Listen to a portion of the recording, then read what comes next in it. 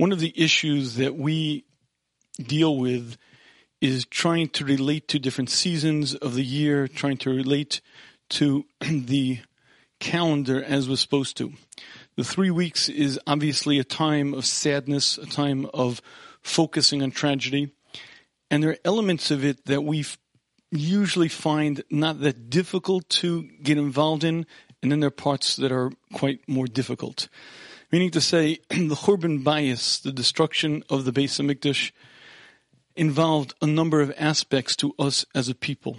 The first is the fact that at the time, Josephus tells us almost 1 million people were slaughtered. That means our nation, our people, between the famine, between the slavery, between the straight murder, a huge segment of our nation was slaughtered. And for us, even though it's almost 2,000 years later, it's not that far removed and not that difficult for us to look back, feel it, and cry.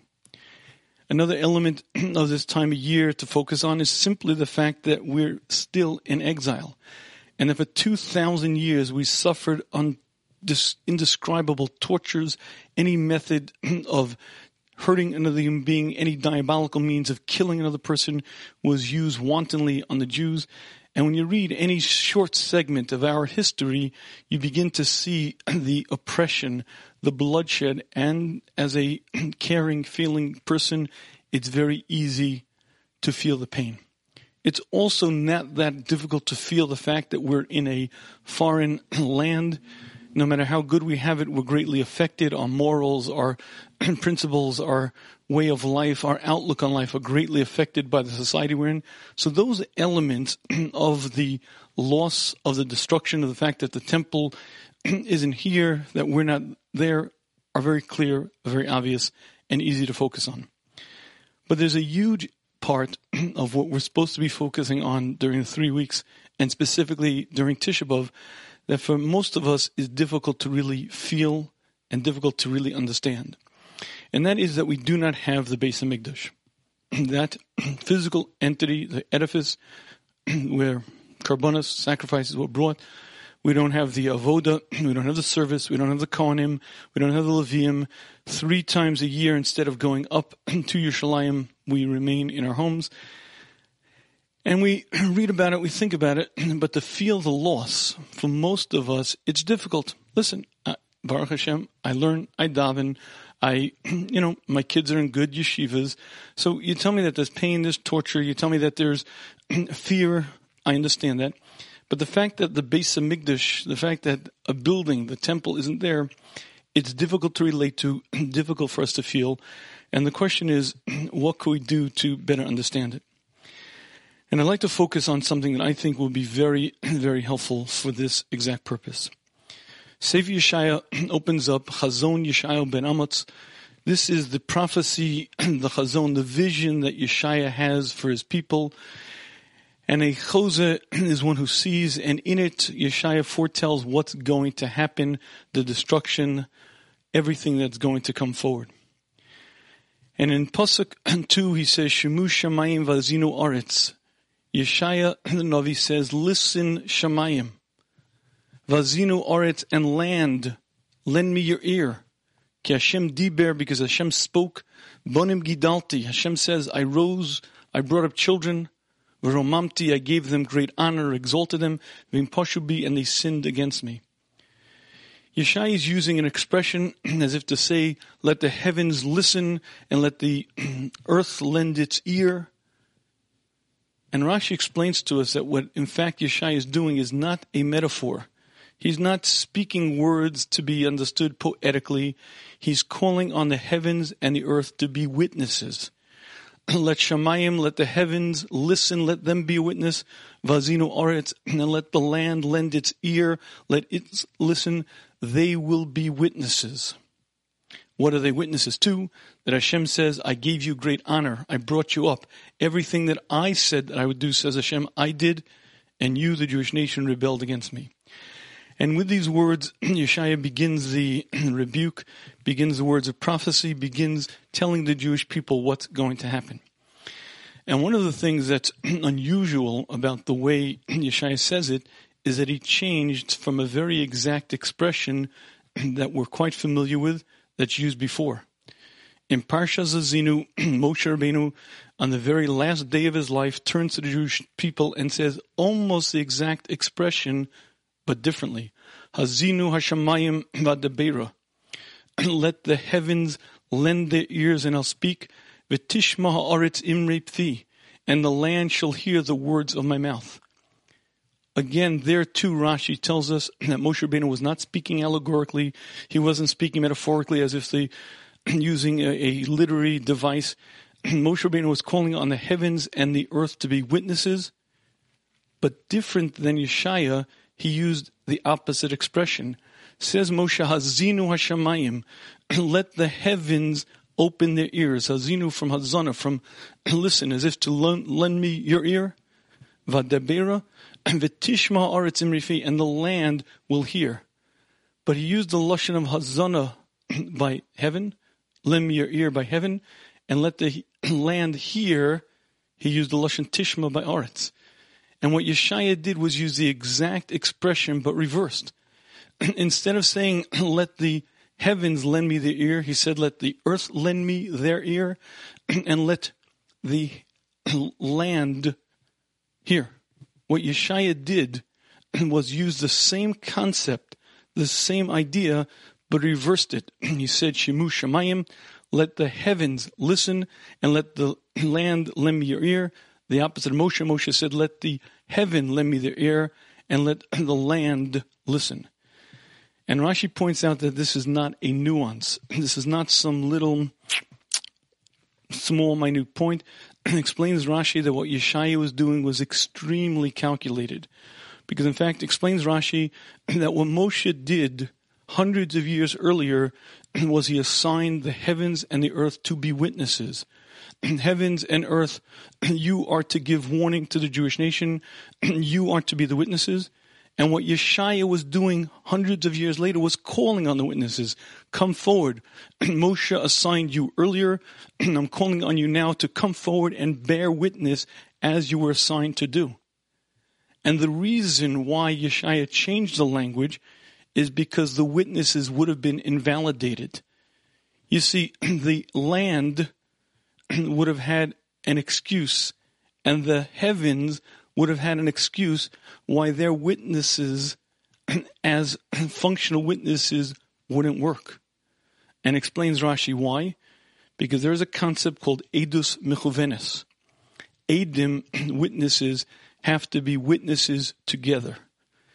In a Jewish court, there is a concept of edus. Edus is considered not just evidence, but it's considered fact.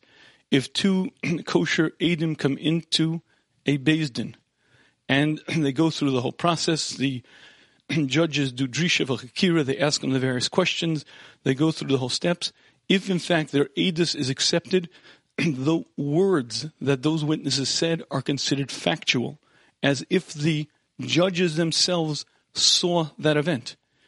If two witnesses walk in and tell us that Ruvain killed Shimon, and we accept their testimony, we will then say that Ruvain is Chayav Misa.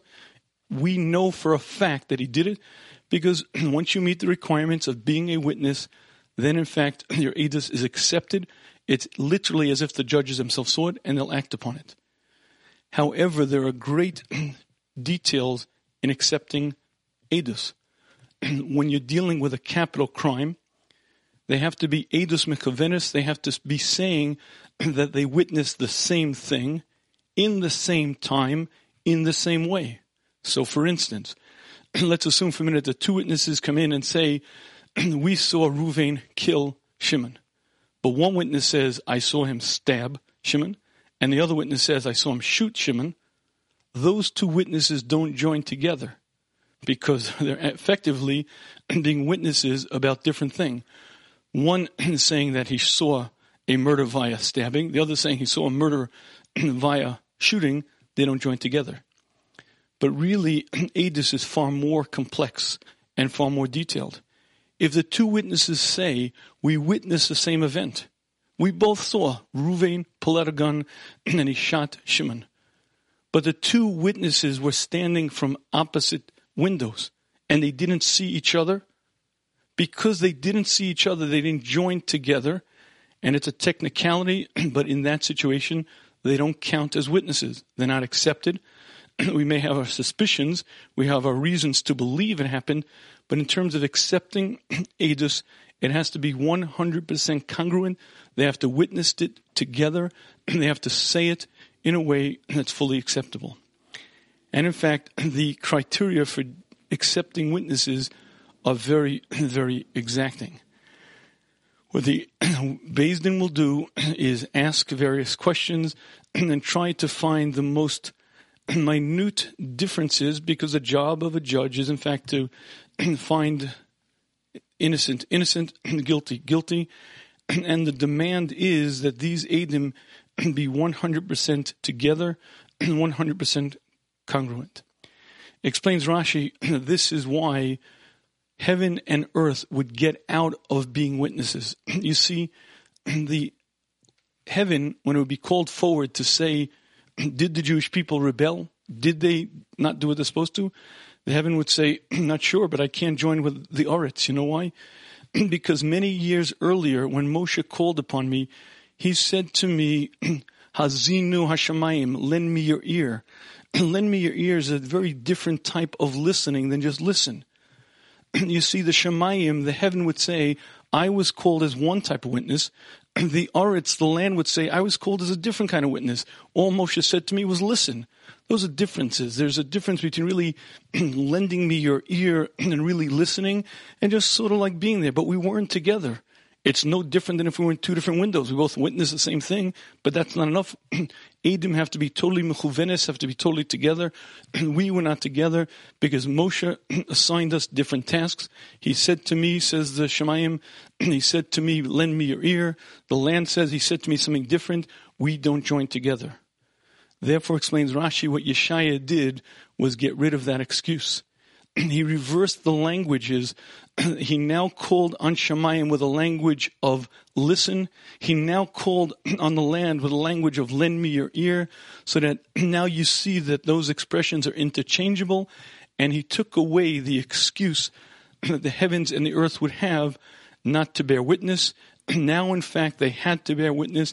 Now, in fact, they'd be edus mechuvenes. They'd be acceptable witnesses in court. And explains Rashi that that is why Yeshaya used almost the exact expression as did Moshe, but he changed it. And I believe that this Rashi is quite difficult to understand. Number one, the sun, the moon, the earth are inanimate objects. What does it mean, witness? What does it mean? I call on the heavens and the earth as witness, and wait a minute, they can't be mechuvenes, they're really not together because they saw from a different window, use a different expression. The heaven isn't a witness, the earth isn't a witness, they're rocks, they're stones, they're molecules, they're atoms, they're not live, living beings. Question number one. But question number two is, this is what we call a dray, meaning to say, if I called two witnesses and I said, gentlemen, I want you to witness, I'm going to loan some of my money, I want you to witness this. And I said to one, please pay careful attention. And the other one I said, okay, just make sure you watch. No judge in the world would throw that out of court. Well, you used a different expression to the two witnesses. You called one with the language of listen carefully, and the other one you called casually. It's what we call a dray. It's a kind of dray that, I don't know, maybe if it was an extremely meticulous judge and you really demanded the nth degree, is it possible to argue such a position? Maybe. But really, it's not what you'd call a solid position.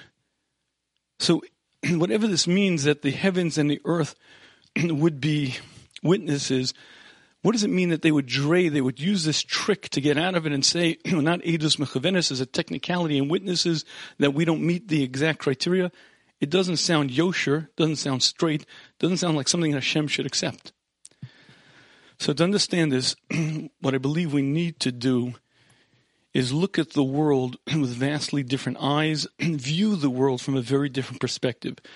And to do that, let me share with you an interesting little event that occurred. Ignat Semmelweis was a physician. He now, in the medical history, he's known as a famous individual. He was operating. He was actually a young physician in the Vienna General Hospital in the 1850s, and he was involved in obstetrics, and he was in the maternity ward. And at a certain point, he was the head resident. He was very, very involved in what was happening in the Vienna hospital at the time. Now, in these days, in the 1850s, childbed fever was a huge epidemic. Childbed fever meant that after a woman gave birth, within a day or 2 or 3, she came down with a fever, and many, many women died. Doctors then didn't know exactly the cause. The truth is that much of medicine then was very rudimentary. There was no understanding of germ theory. There was no understanding of bacteria. Really, all they dealt with were the symptoms. If a patient showed inflammation, that meant there was too much blood in that area. What they would do is bleed the patient, take out blood, put on leeches, or open a cut. If a patient showed fever, that meant that they were too hot. You cool them down, give them bath, and etc. But the understanding that there was a cause to the disease, and a cause that couldn't be seen by human eyes, was unknown. It was unknown, and therefore assumed not to be there. But the problem that Ignaz Semmelweis faced was that women were dying left, right, and center. At certain points, 100% of the women in a particular ward of a hospital after giving birth would die. Over many years, it actually ended up being closer to 10%. But that means almost 1 out of 10 women who would give birth would die with this childbed fever. And it was a huge problem. But what troubled him even more than the problem itself was that in the Vienna General Hospital, where he was the head resident, what was happening was there were 2 wards in the maternity section, quite large, hundreds of women in each. And in his ward, where he was really in charge, the death rate was about 1 in 10. But in the other ward, which was Sommer, right nearby, effectively the same, the death rate was not even 1/10 of that. Somewhere in the vicinity of 2% of the women died, maybe 1%. But his ward had 5 times, or even sometimes 10 times as many women dying. And it perturbed him. What is it? Everything that they were doing in the other ward was identical to his ward. The way they were dealing with the women, the way they came in. The only distinction was the fact that in the other ward, those few hundred women were being attended to by midwives. His ward was being effectively, they were being dealt with by doctors, but otherwise there was no difference. And to make sure that there was no difference, he neutralized everything. He made sure that they used the same birthing technique, the same birthing positions. He made sure that they used the same type of linens. And no matter what he did, the death rate in his ward remained 5 times as much as in the other one. And it troubled him, and he couldn't answer it, and he didn't understand why. At a certain point, he left the hospital. He was so bothered that for 4 months he took a break. And when he came back, what he discovered was more troubling than what he had realized before. When he came back, he found out that during the 4 months that he was gone, the death rate in his ward fell to be equal to the other ward. When he was there, it was something like 1 in 10. And when he was gone, it was 1 in 50. And he couldn't understand it. And he studied, and he studied, and he thought, and he thought. And one day, something happened that opened his eyes. There was another physician who was involved in regular autopsies, who was actually a coroner. And this physician, when teaching the technique for how to go through a autopsy, had another student hold a knife, and he was showing the other student, and the student cut the professor, cut the doctor. And that doctor, within a few weeks, contracted the exact illness that seemed to be childbed fever. And Ignaz Semmelweis said, wait a minute, I get it. The doctor was operating on a woman who had that disease. The student took a scalpel that was soaked with the blood of that woman, cut the doctor, and when that doctor was cut, the disease got into his blood. It must be that this disease is being transferred from dead patients, from patients who had the disease to people who don't. And then he did the rest of the math. You see, in those days, the only real research that a doctor was able to do was to operate on cadavers. There was no knowledge of real germ theory, no knowledge of bacteria. They didn't have microscopes. So their research was done by operating on patients who died. They would open up the body and see what various things had happened. And on a daily basis, Ignaz Semmelweis, as the head resident, would spend hours operating on cadavers. And once he was done operating, he would then go up to do the various deliveries. And he realized that he was the one who was bringing the disease from the dead bodies back to the live women. Immediately, he said, we have to stop this. Obviously, there's something that's coming from the cadaver, from the dead body, and he instituted that every doctor in the ward must wash their hands in a chlorine mix to kill whatever it is. And as soon as he instituted that, the death rate in his ward dropped to 1 in 100, dropped to lower than the other ward. And he discovered that it's something in the body of another diseased person that's contaminating, that's being put into the body of a live person. And this in medical science is known as the precursor for the germ theory. But listen to the words that Ignaz Semmelweis said. My God, how many patients have I sent to the grave? You see, if you're a physician, but you're unaware that they're bacteria, that they're parasites, if you're unaware that there's an entire world that you don't see with the naked eye but that exists, then you're unaware of the damage that you're bringing. You're unaware that when you go from the autopsy and don't clean your clothing, don't wash your hands, and then go to a woman who's healthy and live, you are the one who's bringing these germs, bringing these parasites, and you don't realize the damage that you're doing. And what medical science learned in those years between the 1850s and maybe the next 30, 40 years was that there's an entire world that we don't see, but that will kill you or help you, but it has real parts, real rules, real laws, and there's an entire world now that we know of as microbiology, because most diseases, most states of unhealthiness come from these various things that the human eye doesn't see. And what mankind discovered with the microscope was a whole new world. And the reality is that we today live in a very, very sophisticated world. We live in a world that sending a man to the moon is ancient history. We live in a world where blowing up a city with a small bomb the size of a desk is a given. Excuse my facetiousness, but we live in a world where microwave popcorn is possible. But microwave popcorn is an astonishing change in reality. You take a bag of popcorn, put it into your microwave, push the button, and what happens is that the transducer emits microwaves, as in tiny waves. You don't see them. Those tiny waves cause the electrons to speed up. And because they speed up, they cause friction. That friction heats and heats and heats until, bing, you open the door and your freshly popped popcorn is there waiting. I don't see microwaves. I don't see electrons. But I put in an unpopped bag of popcorn. 2 minutes later, I pull out a fully popped bag.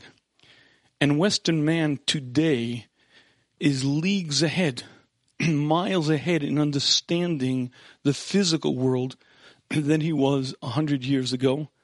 And we know about entire worlds that my eye doesn't see, but that fully exist.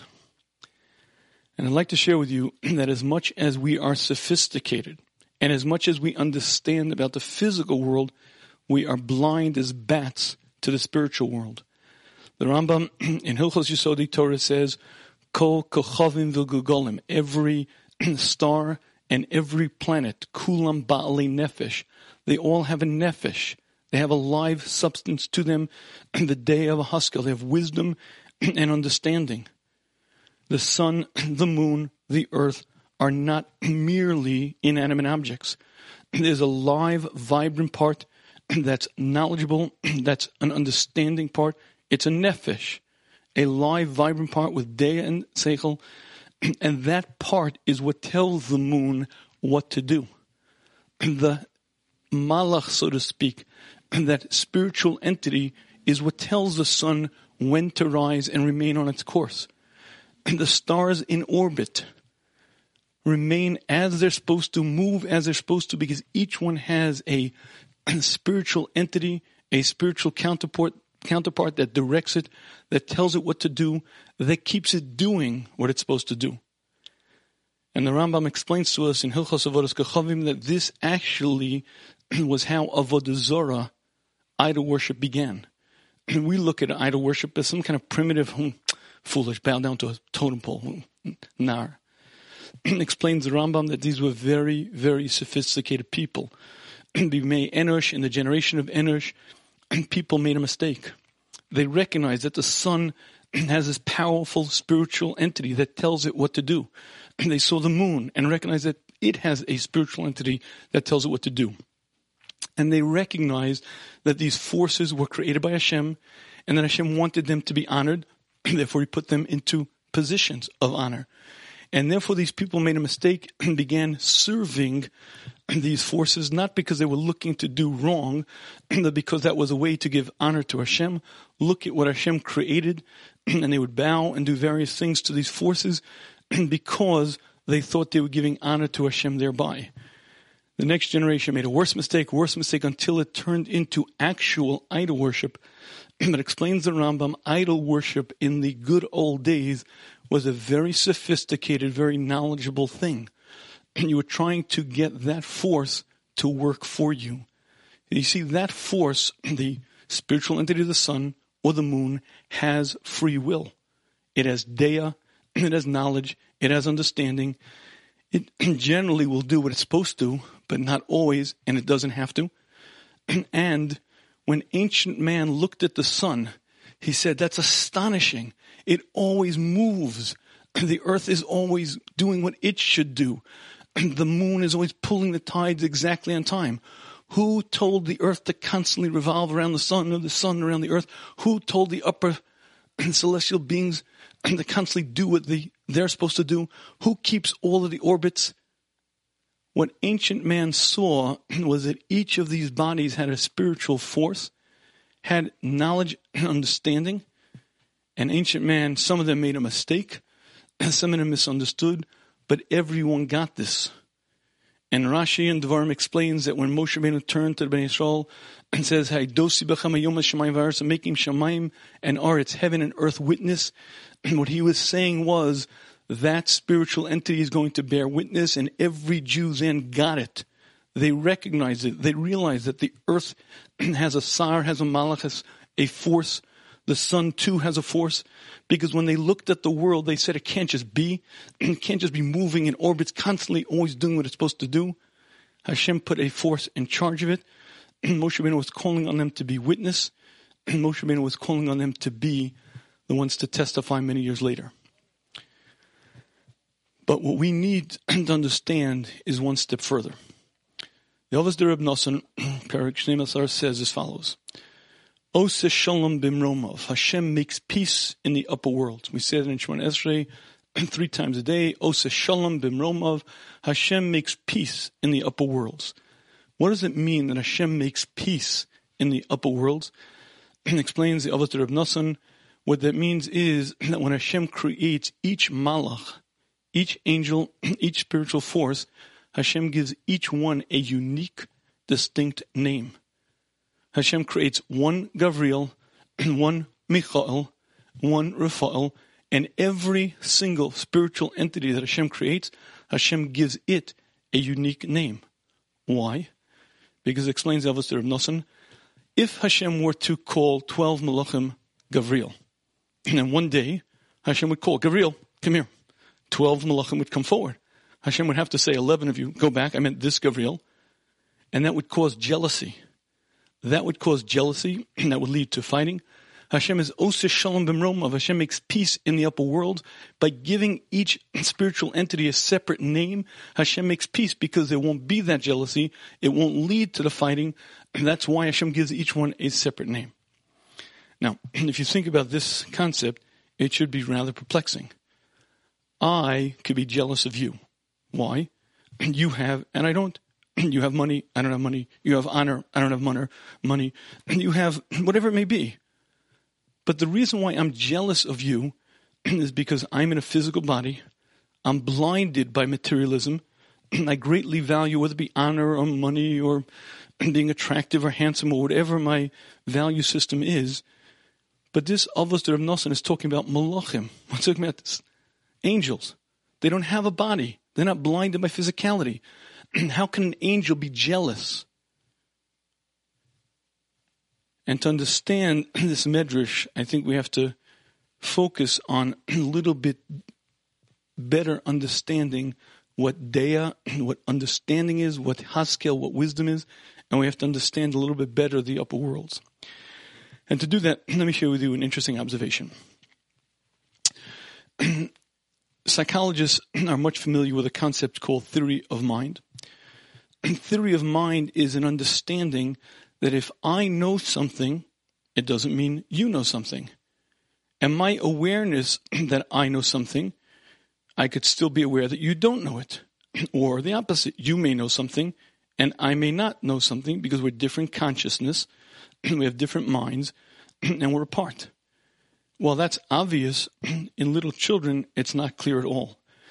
And psychologists have done this little study where they'll take two actors and they'll film them.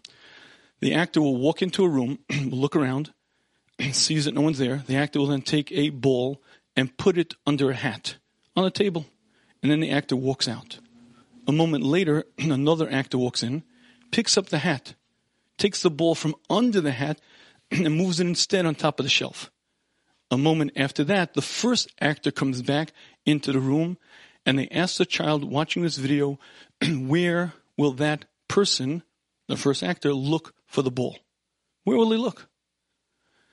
Under the age of 4, almost every child will say, he's going to look on the shelf where the ball is.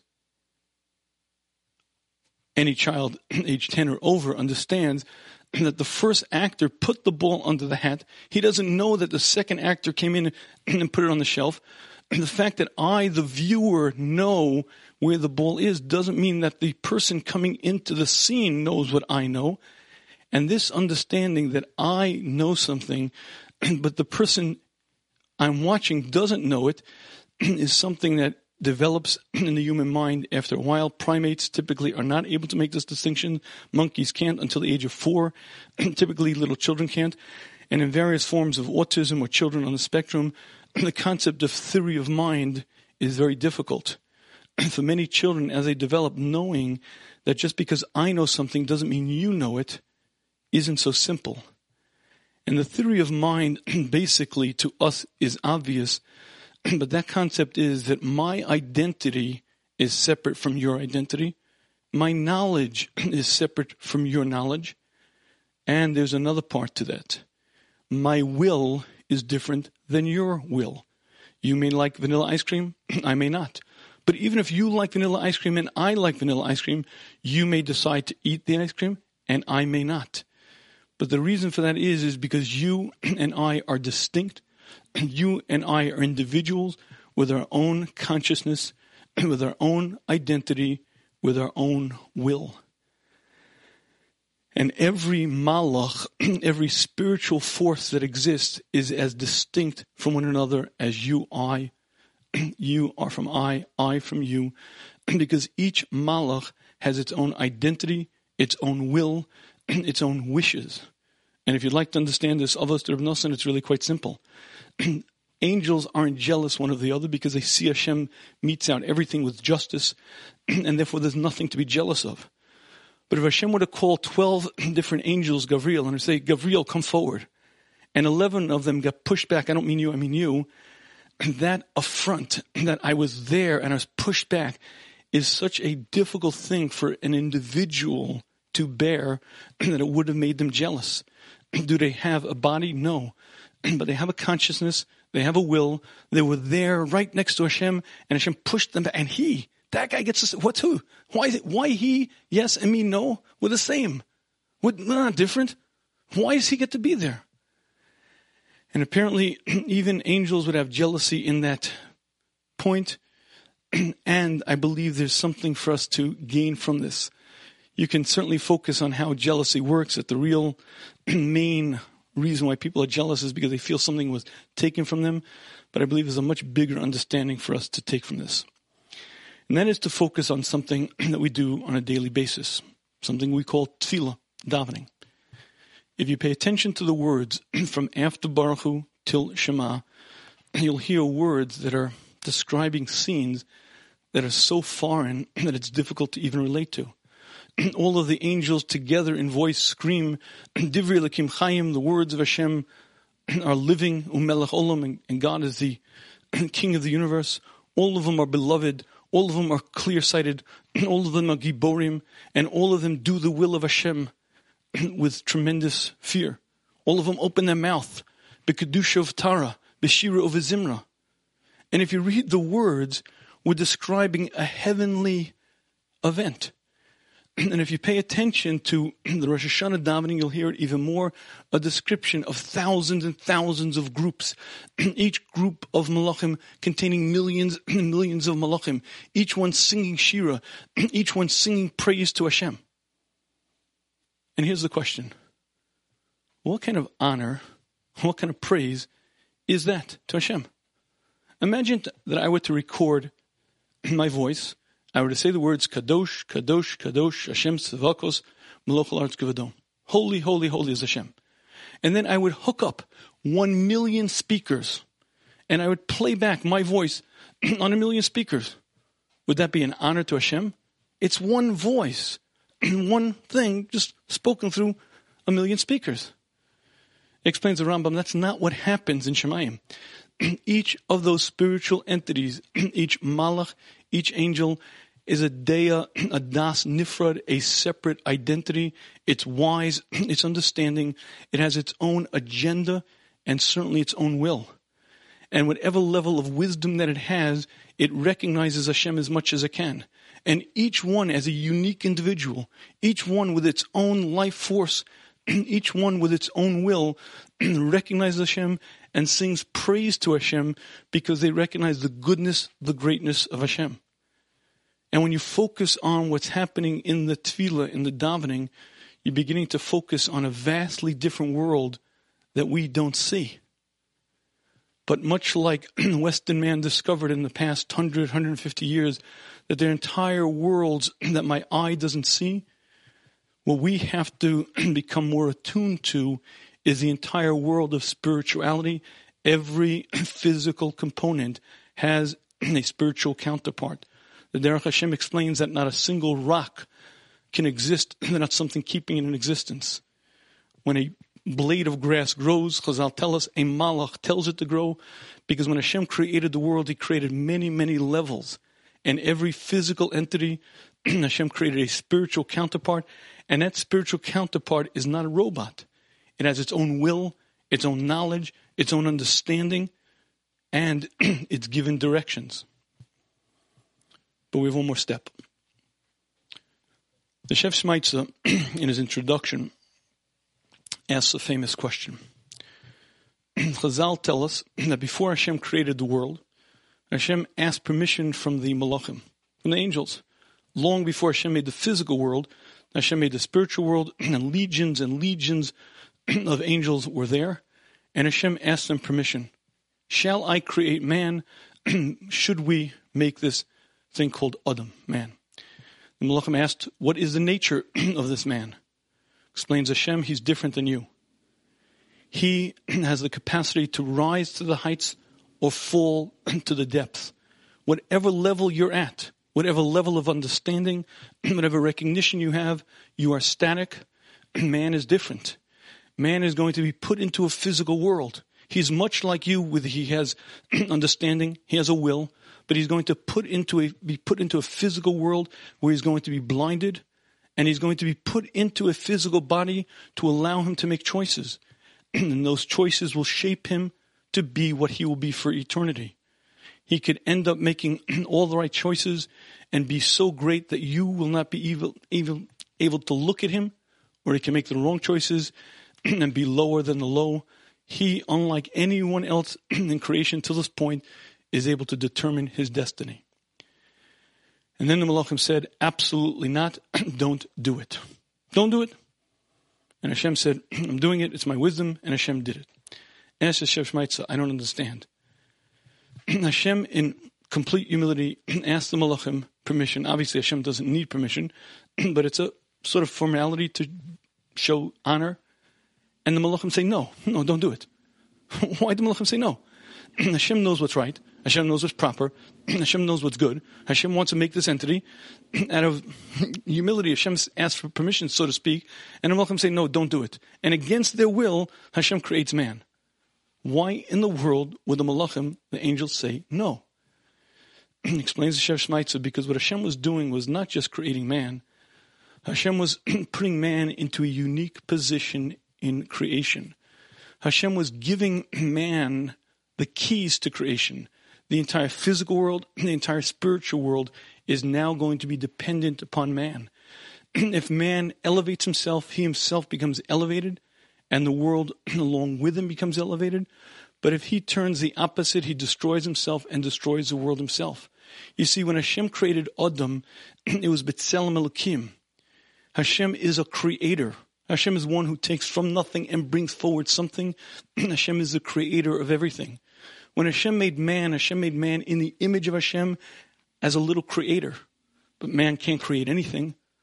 But if Hashem makes the world dependent upon him, if man chooses properly, he grows and the world itself becomes elevated, becomes lofty and higher, then what man is being given the opportunity to be is a creator, one who brings energy into it, one who elevates, one who takes something from a potential and brings it into an actual. He's acting in a manner of a creator. And explains the Shmuz, when Hashem said to the Malachim, shall we do it? They said, absolutely not. Granted, it's wonderful if man chooses as he should. If man accomplishes and grows, it's wonderful. But what if he turns bad? What if he turns against what you're supposed to do? It's not just he that he's destroying, the world itself, the physical world, the spiritual world, everything is dependent upon man. And the Malachim said, don't do it, it's too risky. Hashem said, that's my wisdom, I'm going to do it anyway. And that, in fact, is what happened. But let's focus on this very, very clearly. When Hashem gave permission to man, he gave him the keys to creation, and each of the Malachim were terrified. Why? Because they have a drive to exist. There's a drive for self-preservation. As I wish to remain alive, so too does a spiritual entity, does a Malach, does a Sar, do any of these Ofanim v'Chayos HaKodesh. They all have wisdom, they all have understanding, they all have will, and they all desire to remain alive. And therefore they said to Hashem, don't do it. And I believe that's the answer for Yeshaya, for Shemayim v'Aretz. Do you know what Yeshaya was afraid of? He was afraid, in fact, that when Moshe used a language, he said to the heavens a particular expression. And what Moshe said to the heavens was, Moshe said to the heavens, Hazinu, lend me your ear. He said to the land, listen. The spiritual entity that kept the sun, kept the earth doing what it's supposed to do, was being called as a witness. But if, in fact, Yeshaya would now call on them as witnesses, they would have an excuse. No. We're not Edis Mukovenis. No, 1 second. You used one language for me, another language for my friend. We're not really together. It discounts the Edis. Is it a dray? It's absolutely a dray. Not totally wrong. There's a basis for it. Why would they have done it?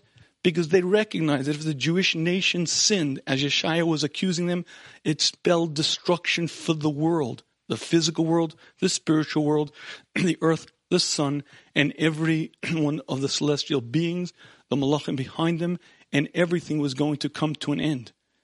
And these malachim were nogeya b'dava. They had an agenda. Their desire to remain alive, their desire to remain in existence would have made them say something that had a basis. It wasn't totally corrupt, but it was a little bit, as we'd say, a little bit of a dray. And because Yeshaya was afraid of that, he closed up that opening. He used the opposite expression for each. Now both the heavens and the earth have been used with both expressions. And now that dray, that little twist, that loophole has been closed.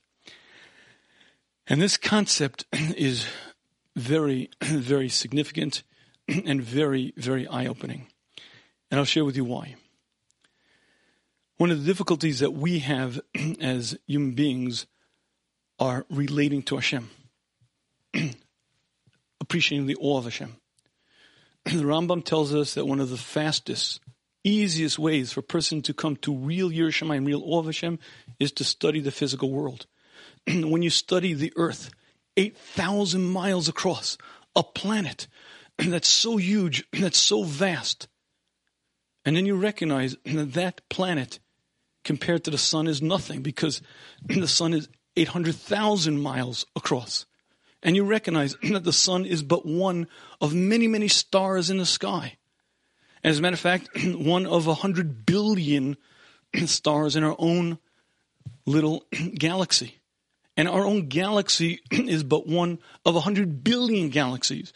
And the night sky that's so busy is filled with untold amounts of stars constantly in orbit, constantly moving, constantly doing what they're supposed to be doing across a vast expanse of 13 billion light years and ever expanding. When you study that, you become awed. You say to yourself, who created all of this? Who maintains all of this? And you fall on your face in abject humility and you say, Marabu Masech Hashem Hashem, your works are phenomenal, so beyond my comprehension that I'm awed. But then you open up different vistas. You open a biology textbook and you study a cell and you study the mitochondria and you study the various parts and you recognize that one cell in the human body is far more complex than New York City. There are more systems, more parts, more things that could go right or go wrong in it than an entire city. And you recognize that the human body is made up of trillions and trillions of such cells. And the pancreas and the liver and the heart, each one do its job on such a vast, sophisticated level with such complex cascades of chemicals that move and change and go through various processes. When you recognize it's not just a vast world that's so expansive, but it's such a complex world, you have a different level to that awe. And then explains the Rambam in Hilchos Yesodei Torah, once you understand that the physical world is but the tip of the iceberg, then you begin to really feel an awe of Hashem. Because every physical entity has a spiritual counterpart, much greater than it, that obeys, that does what it's supposed to, that has das and deah, has knowledge, has understanding. It's a separate entity. It has its own knowledge, and the mind, theory of mind is that it's understanding, its will is different than my will, yet it recognizes that which Hashem says is good and proper, and it obeys and does what it's supposed to. And when you study the vastness of the spiritual world, then explains the Rambam, you recognize that you're a tiny, tiny flea compared to Hashem, and you begin to understand the majesty of our Creator. And I believe that reason alone, it's worthy for us to stop from our very materialistic, very physical understanding of the world and focus on the spiritual entity. But there's more to this, I believe, than just that. The Mesilas Yesharim in the first parak explains that not only did Hashem create man and give him the keys to creation, not only did Hashem put man into Gan Eden and say, this is your world. Pay careful attention. If you use it properly, it'll be elevated. If you don't, it'll be destroyed. Explains Mesilas Yesharim that that's every man. I too am a man. As small as I am, as insignificant as I may be, I too was created in the image of Hashem. And I too, when I use the world appropriately, I elevate it. If I sit on a chair and use it as a support for what it's supposed to do, it's not just I who grow. The chair becomes more elevated, more proper, more holy. The table becomes a davar shebekadusha. It changes. The spiritual force in it gets lifted. And if I use the world inappropriately, then it's the opposite.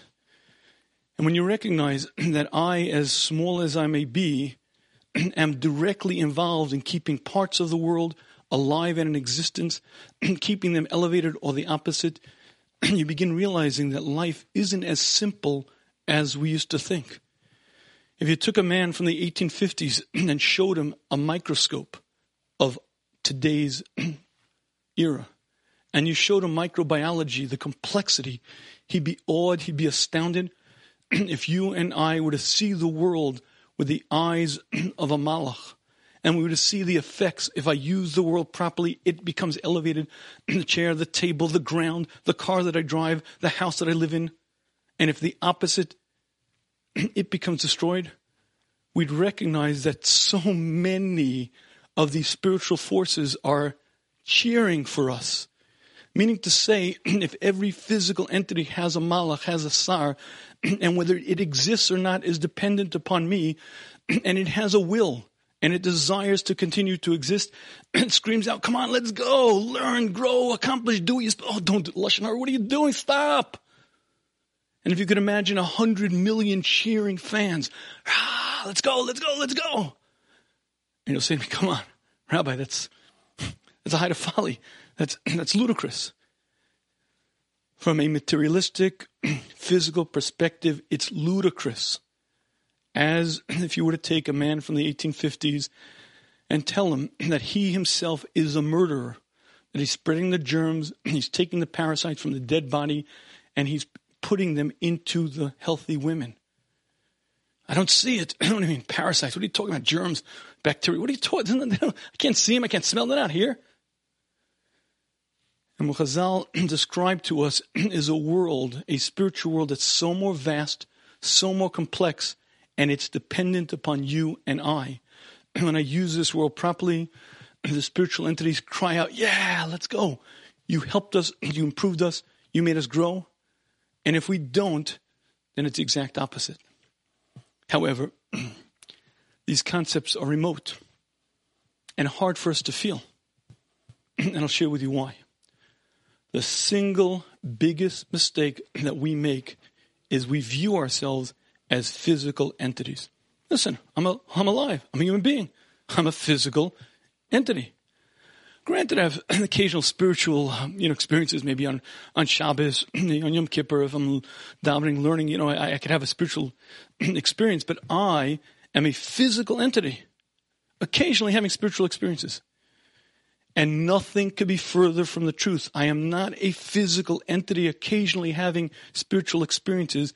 I, the one who thinks, the one who feels, am a spiritual entity right now, temporarily having a physical experience. Before I was here, Hashem took me from under the Kisei HaKavod, from under the throne of glory, put me into this body for a few short years and said, accomplish, grow. It's going to be a difficult challenge. You're going to be blinded. But who you are for eternity and the world that's dependent upon you will be what it is based on what you choose. But the I whom speaking to you am not a body. I'm not a physical entity. I am completely, utterly spiritual.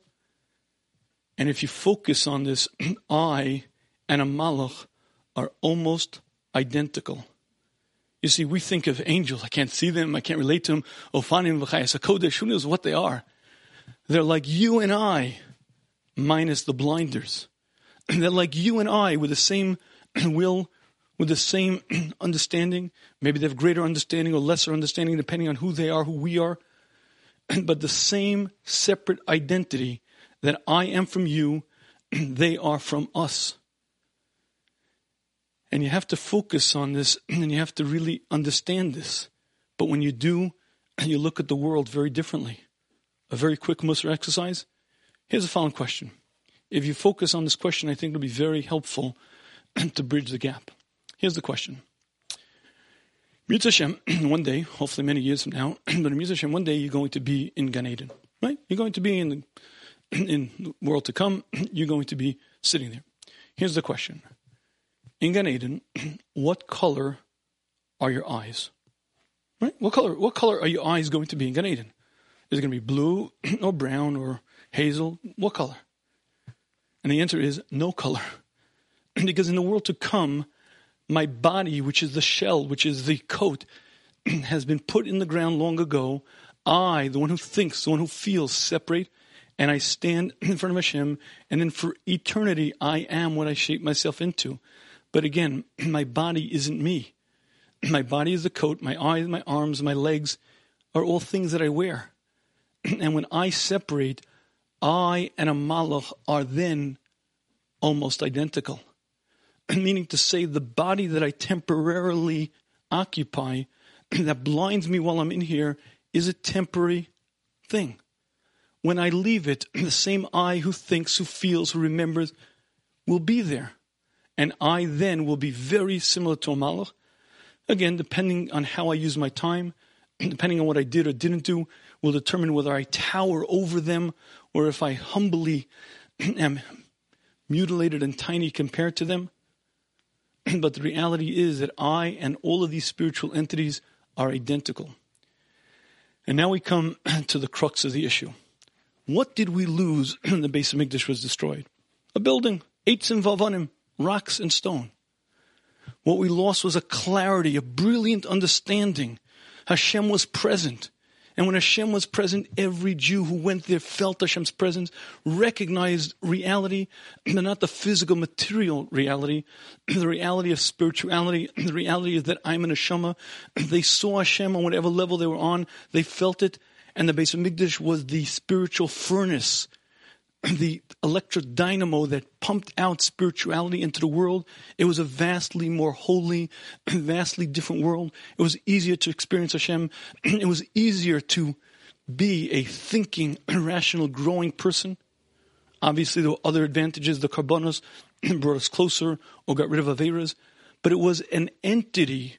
The Bais Hamikdash was a place that poured forth spiritual energy, that brought light to the world, that changed mankind's understanding. You didn't have to accept it. You still had free will. But there was that dynamo pumping out spirituality, and every person got it. Ancient man saw the sun and saw the spiritual entity of the sun. Mankind today, in his vast sophistication, understands the physical world very well. But he's blinded to the spiritual world. Being alive in a time of the Bais Hamikdash meant that Hashem was there, that you got to go 3 times a year and be there, and feel Hashem's presence. You got to be closer. You got to fix up whatever you did wrong. You got a course direction. More than anything, the Bais Hamikdash was that energy source that brought kedusha, holiness, spirituality to the world, and it changed reality. If you're in a dark room and you can't see anything, you bump into the table, you trip over the chair, and then someone turns on the light. Oh, wow. Everything changes. Nothing changes in the room. The chair is the same. The table is the same. The walls are the same. But now you see, physically, it's the same. But it's a vastly different experience. The Rambam tells us, when Mashiach comes, Olam kiminhago noheg. The world will be in the same way as it is today. You'll still take a seed, plant it in the ground, and out will come corn. You'll still go to work. The key distinction between now and then is Malaya Arts Deas Hashem. The whole world will be filled with knowledge. The whole world will see Hashem, understand Hashem, and that yediyah, that single cognition changes everything. Because then I get it. I see the spiritual world. I see the effects that I bring onto myself and onto the entire world that's dependent upon me. I recognize what ruchnius is, what spirituality is. I recognize the value of a mitzvah, the damage of an avera. I see Hashem's presence and I desire nothing but to be close to Hashem, to grow, to accomplish. Physically, very little changes, but like that dark room where the light goes on and everything suddenly changes. That was the Bais Hamikdash on a lesser level for hundreds of years. And certainly that's what we yearn for now. Mashiach coming where it will be even more extreme and like the sun at midday. And ultimately that is what we as a nation, we as individuals desperately crave for. I think this Rashi is teaching us a fundamental concept. What Yeshaya was doing was closing up the loophole. Because what Moshe did was he called Shamayim V'aretz, he called the heavens and earth to be witnesses. It means that spiritual counterpart. And he was saying to them, you warn the Jewish nation. They recognize you. They see you. You will bear witness. But Moshe used a language that maybe the Shamayim V'aretz could dray out of. They could get off the hook. Why would they do such a thing?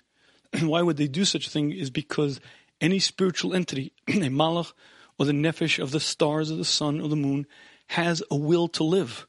It's a das, it's a dea, it's an understanding, it's an entity. As I am an entity, as I am unique from you, and I have my thoughts, my desires, my interests, each malach has the same. It's not the theory of mind. It's not one unimind. Each malach has its own understanding. And when each malach sees Hashem and sings Kadosh, Kadosh, Kadosh, because it as an individual recognizes the glory of Hashem, it sings out honor and praise to Hashem, and that's a great accomplishment. Ancient man was far more sophisticated than we. We understand the physical world. We don't understand the spiritual world. So things like the Bais Hamikdash, Karbanos, are almost, they don't have the meaning to us. But the more we grow, the more we accomplish, the more we think in these terms, the more we recognize, we become more sophisticated, and we change our understanding, we change our course in life. And I want to close with one last thought. What was the rest of the story? Ignaz Semmelweis, at the tender age of 29, made this discovery. He discovered what was killing these women. He discovered it, and he solved the problem. The chlorine wash, demanding that every physician washes his hand fully in a bath of chlorine, killed the contaminants, and he stopped the problem in that hospital that he was in. And he then had a job in another hospital, and he repeated the same results, and he repeated it a third time. So what was the end of the story for Ignaz Semmelweis? Well, the end of the story wasn't so pretty. You see, he began communicating with other physicians, with other medical professionals about what he discovered, but it was so radical and so unheard of that it wasn't accepted. And even though students of his published papers, there were so many antagonistic other physicians and other medical boards that his opinion wasn't accepted. And the job that he held in the Vienna General Hospital, he lost. They threw him out.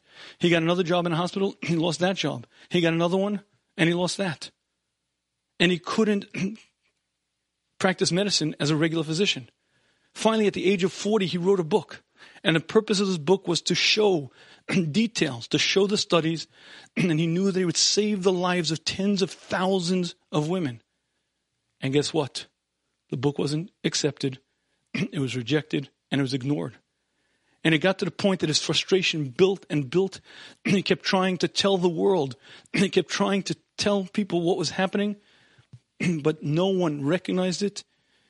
He eventually started working more and more, became more and more fatigued. At the age of 45, he was committed to an insane asylum, and he was beaten to death in that insane asylum. He died unknown. Pasteur came along not long after, listed after him, and medical science discovered that which Semmelweis had recognized earlier. Now they have medals, now they have monuments in his honor. He died a complete no one.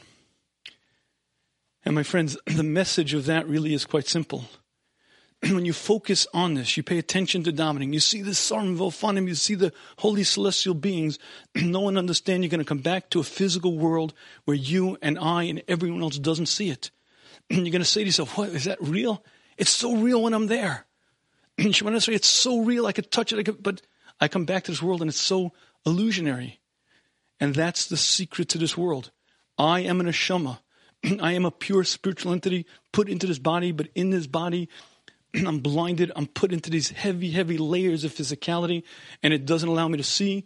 I can't see the spiritual world. Occasionally I get glimpses.